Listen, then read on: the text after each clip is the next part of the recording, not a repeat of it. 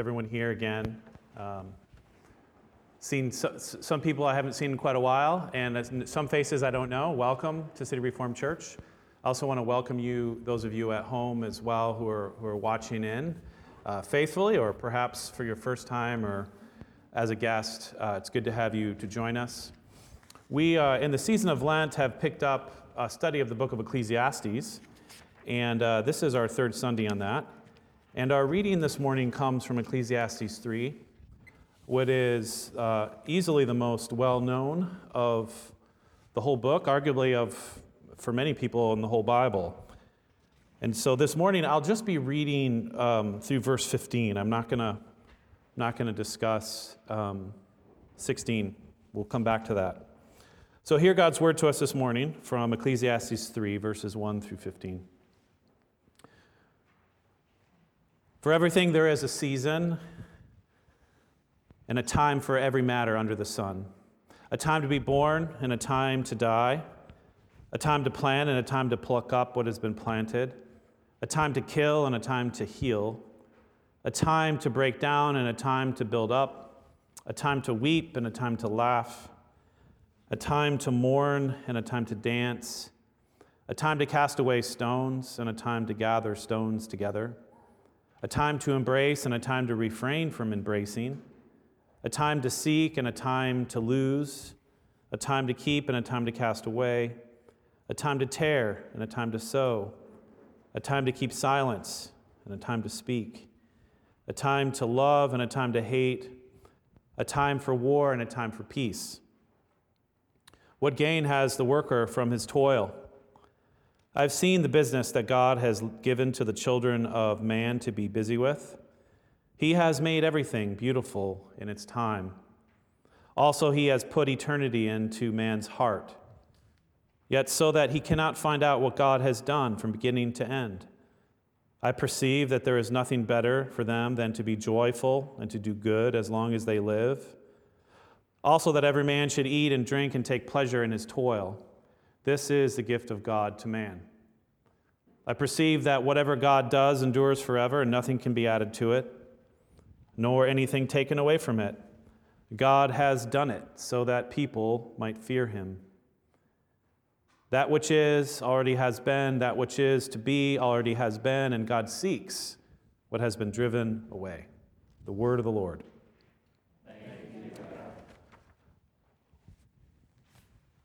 Father, we are in times that we do not understand.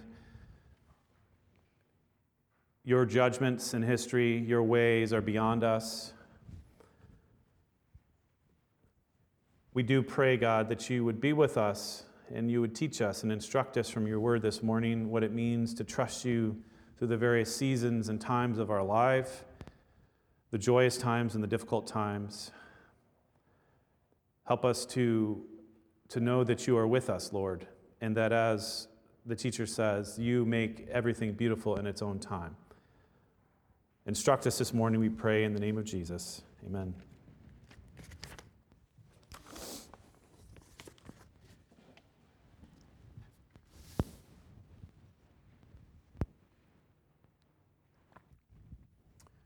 It's been almost a year since the United States was gripped by the coronavirus pandemic. And we're coming up on nearly 1 year of lockdowns and social distancing that has fundamentally altered the fabric of our everyday lives. The last time we met together as a church, in which everybody could be here without masks and social distancing, was March 8th, 2020. Someone asked me the other day, when do you think we'll be able to meet again? As we did, and I said, I have no idea. We are approaching 500,000 deaths. That's 500,000 people in America that have died from the virus, which is more than World War I, World War II, and the Vietnam War added together. And dealing with the global pandemic would have been enough for 1 year, right? If only it was the pandemic that we were dealing with. But there's a lot more that's happened. In the spring, an unarmed black man named George Floyd was brutally killed for the world to see by a white police officer. All of it was caught on film, and it was something of a tipping point that led to mass protests across the nation for racial justice and forced virtually every single American to the table for a conversation about racial justice. And those conversations, frankly, have not gone so well.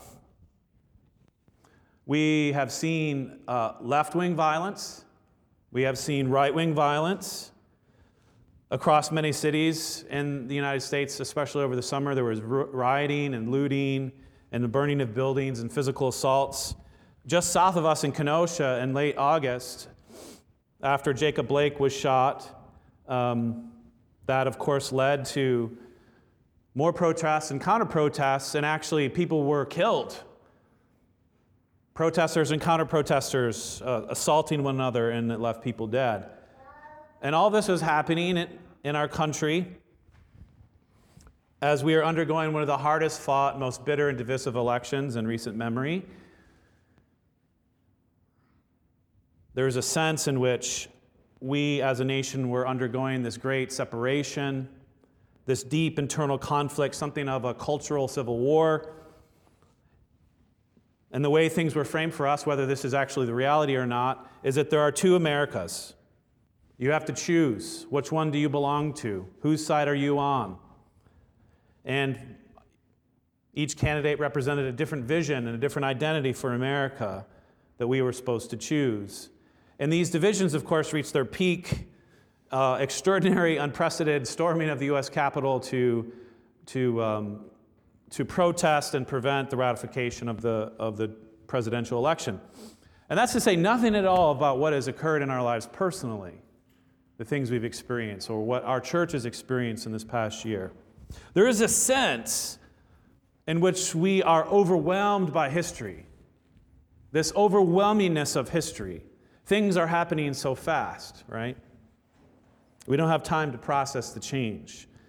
And we feel overwhelmed by events that we hardly and scarcely have begun to understand their meaning. Where is God in the storm of all these events? What is God doing in history? As I contemplated these questions, I was reminded of Abraham Lincoln's second inaugural address, which he gave when he was reelected to be President of the United States in 1865, as the United States was in the midst of civil war. Another overwhelming season of history, and Lincoln tries to make sense of history and a nation that's torn by war. I want to read you a few lines from that speech. Lincoln says, "Neither party," that is the North and the South, "neither party expected for the war the magnitude or the duration which it has already attained. Neither anticipated that the course of the conflict might cease, with or even before the conflict itself should cease. Each looked for an easier triumph and a result less fundamental and astounding. Both read the same Bible and pray to the same God, and each evokes his aid against the other. The prayers of both could not be answered. That of neither has been fully answered. The Almighty has his own purposes. Fondly do we hope, fervently do we pray, that the mighty scourge of war may speedily pass away. Yet if God wills that it continue until all the wealth piled by the bondsman's 250 years of unrequited toil shall be sunk, and until every drop of blood drawn from the lash shall be paid by another drawn with the sword, as was said 3,000 years ago, so it must be said again. The judgments of the Lord are true and righteous." Lincoln recognized that the almighty hand of providence was at work beneath the surface of the events of civil war, and yet he refuses to presume to understand what God is doing, on whose side God is, what the outcome and the meaning of it all will be.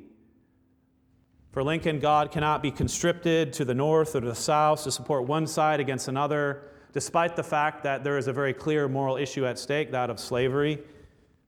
But instead, he calls the nation at that time to humble itself, before the awesome and mighty events of war, to recognize that behind all of these things are the inscrutable judgments of God and history working themselves out. And at a time when it would have been very easy to focus on one party, bad actors, those who are doing just or those who are doing unjust, Lincoln turns our attention to God. To God as the mysterious, but also primary actor of history.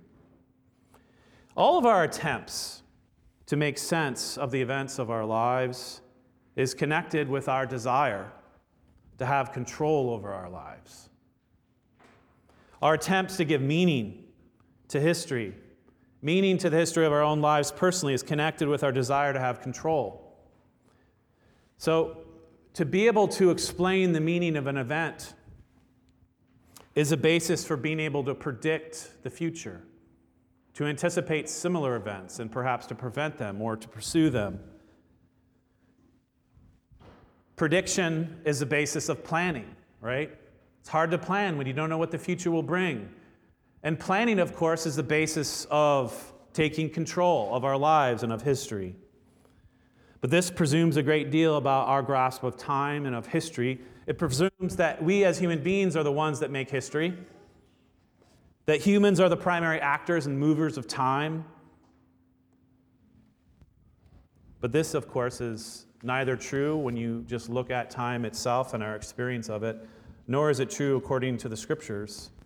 According to the Bible, God is a primary actor of history to which all human actions are subject and response. And that's really what the central message of Ecclesiastes 3 is all about. For everything there is a season and a time for every matter under heaven, a time to be born and a time to die, a time to plant and a time to pluck up what is planted, a time to kill and a time to heal, a time to embrace and a time to refrain from embracing. This is one of the most well-known passages of Scripture that you will sometimes hear recited at weddings, or not weddings so much, but funerals and momentous occasions from Christians to non-Christians alike. But I think much of the time we misunderstand in a very subtle way the meaning of this poem. We think that the focus is upon our decisions of what human action is appropriate for a specific occasion. So at a funeral, right, you're supposed to mourn. At a wedding, you dance. Some occasions, it's important to keep silent, and some occasions, it's important to speak up. We need to choose and decide when, right? This, of course, presumes that the actions of the poem that it lists are prescriptive rather than descriptive. But this, again, is, I think, a very subtle misunderstanding of what the poem is about. This poem is not a prescription of things that we should do at different times. It is rather a description of seasons of our life that are thrust upon us without our choosing. The whole point of the poem and the prose that comes after it is to make the point that the seasons of our life are outside of our control. We are subjects of time, not the masters of time. We might be able to set our calendars, but we don't get to choose the seasons of our life. You don't get to choose when you're born. You don't get to choose when you die. You don't get to choose peace times or war times. You don't get to choose seasons of weeping or seasons of laughing, seasons of sowing or seasons of tearing. They simply come to you. They come to you. Kind of like fall and winter come to us, whether we want them to come or not. We don't get to choose the seasons of embracing or not embracing.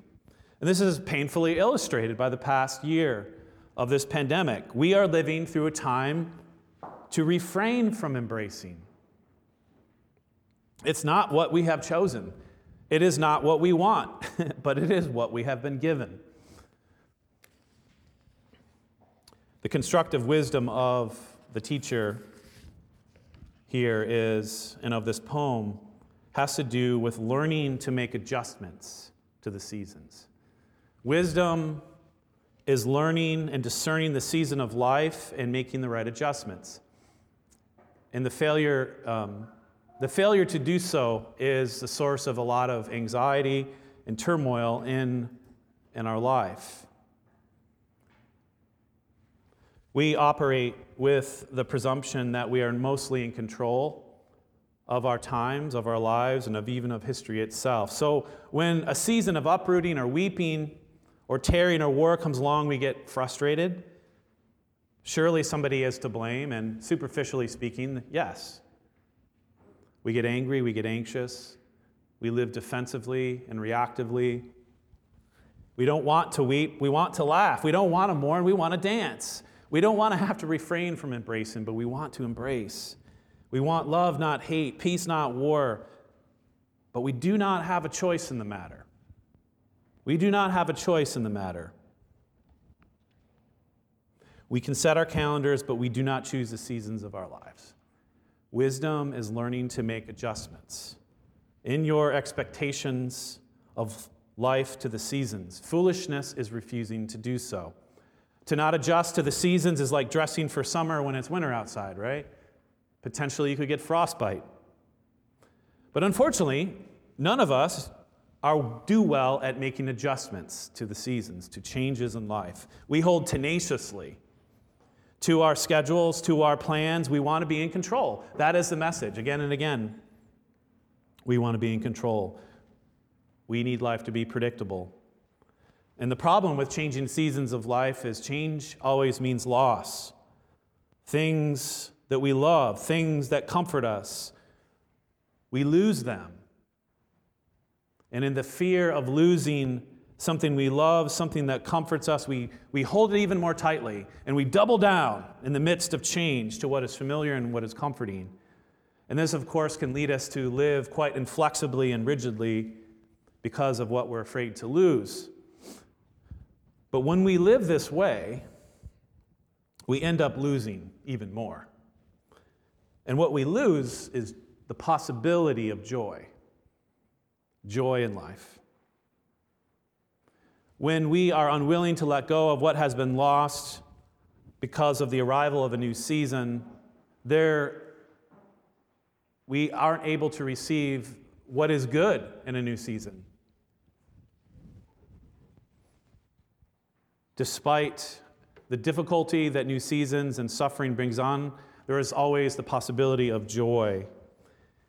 And discerning a season in life and making adjustments is another way to talk about what does it mean for me to trust God anew in a new situation, in a new circumstance in life. That's what God calls us to do, is to trust Him anew. This means that we have to change as people. This means that we have to grow. You cannot say the same. Now, that's the one aspect of that poem that I think is really important to get. We're not in control of the seasons of our life. We don't set the seasons. But the other part of this poem that I think is important to note, and this is another aspect of wisdom, is there is no discernible pattern of the poem. If you look, it's not as if like everything on the left side is good and everything on the right side is bad. It's a sort of hodgepodge. It goes back and forth. There's no ordering. There's no ordering or predictability. And I think that, again, reflects the nature of our experience of life in the seasons. Unlike the seasons of the calendar year, spring, summer, fall, and winter, the seasons of life are unpredictable. We don't know when they come. We don't know how long they'll stay, and something new will come. Again, this is a very frustrating experience because we like to make predictions. We like to make plans because it's a way for us to have stability and sense of control over our lives. And of course, there are plans that we can make. There are things that we can count on. And yet the most momentous things in our life, times of mourning, times of death, times of war, these are not things you can plan for. These are not follow the seasons of the year. They are unpredictable and their meaning quite inscrutable, beyond finding out. So what's the point of it all? What's the point of it all? What does the worker gain from his toil? Asked the teacher. And the worker here is simply the human being busy and active in the world, a doer. And the toil refers simply to the business of life. What does the worker gain from the business of life? What What's the point of all the doing and acting of our lives in the midst of a world that doesn't seem to add up or make sense? The teacher has one answer, I think. It is that we might fear God. It is that we might fear God. According to the teacher, our experience of time should humble us, cause us to fear the Lord.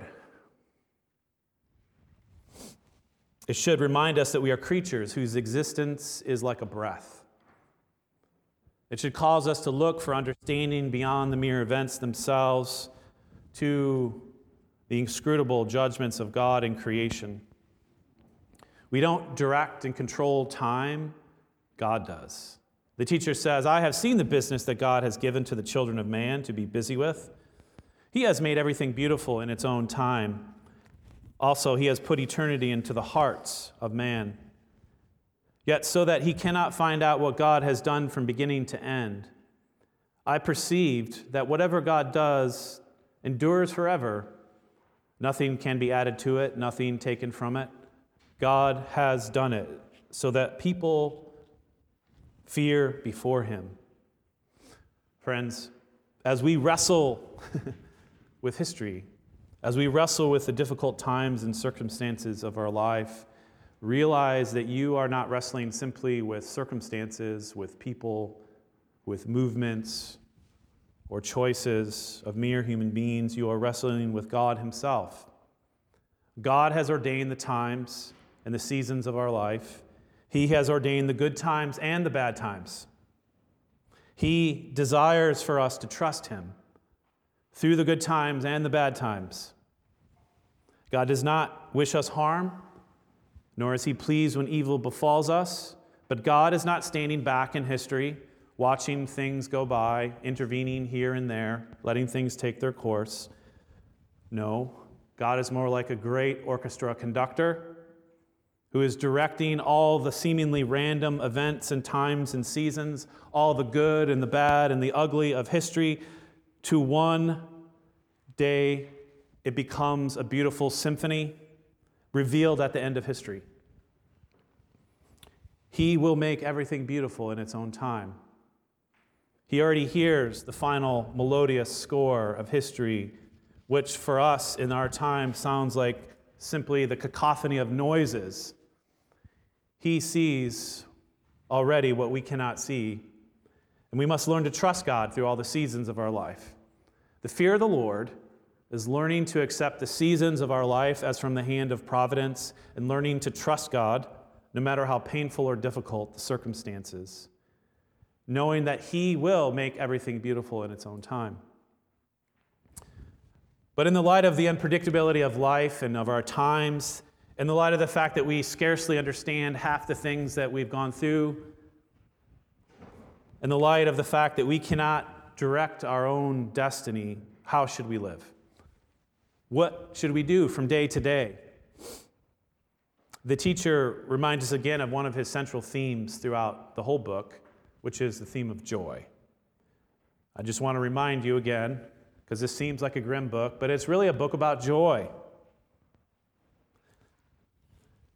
What he tells us is this, is that when we live within our limits as creatures, when we learn to trust God, when we give up our godlike ambitions over time, we have access to joy. I perceive that there is nothing better for them to do than to be joyful, says the teacher, to do good as long as they live. Also, that everyone should eat and drink and take pleasure in all his toil. This is God's gift to man. See, we cannot control the seasons of our life, but when we receive all the seasons of life as from the hand of God, we can receive them as gift, and we can enjoy them for what they are. That doesn't mean all that comes to us in a season is gift. But the Lord does offer joy. You might call this philosophy, it's sort of a carpe diem, seize the day, but a God-centered understanding of seizing the day.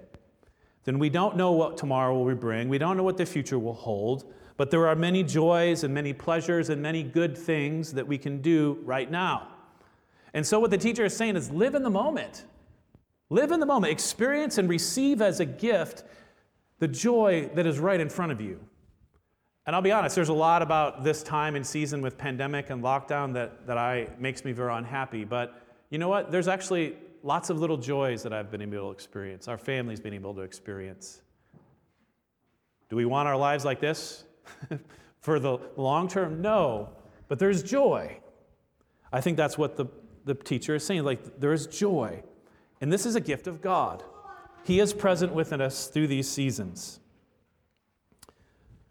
But the teacher also has another phrase that I think is pregnant with meaning.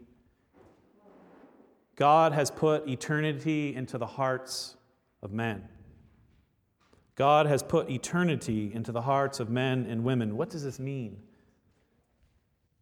Eternity in our hearts is what distinguishes our experience of time from the rest of creation.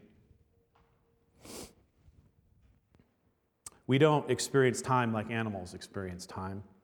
We cannot fully dwell completely in a single moment. We have a consciousness and a yearning for that which transcends the present moment.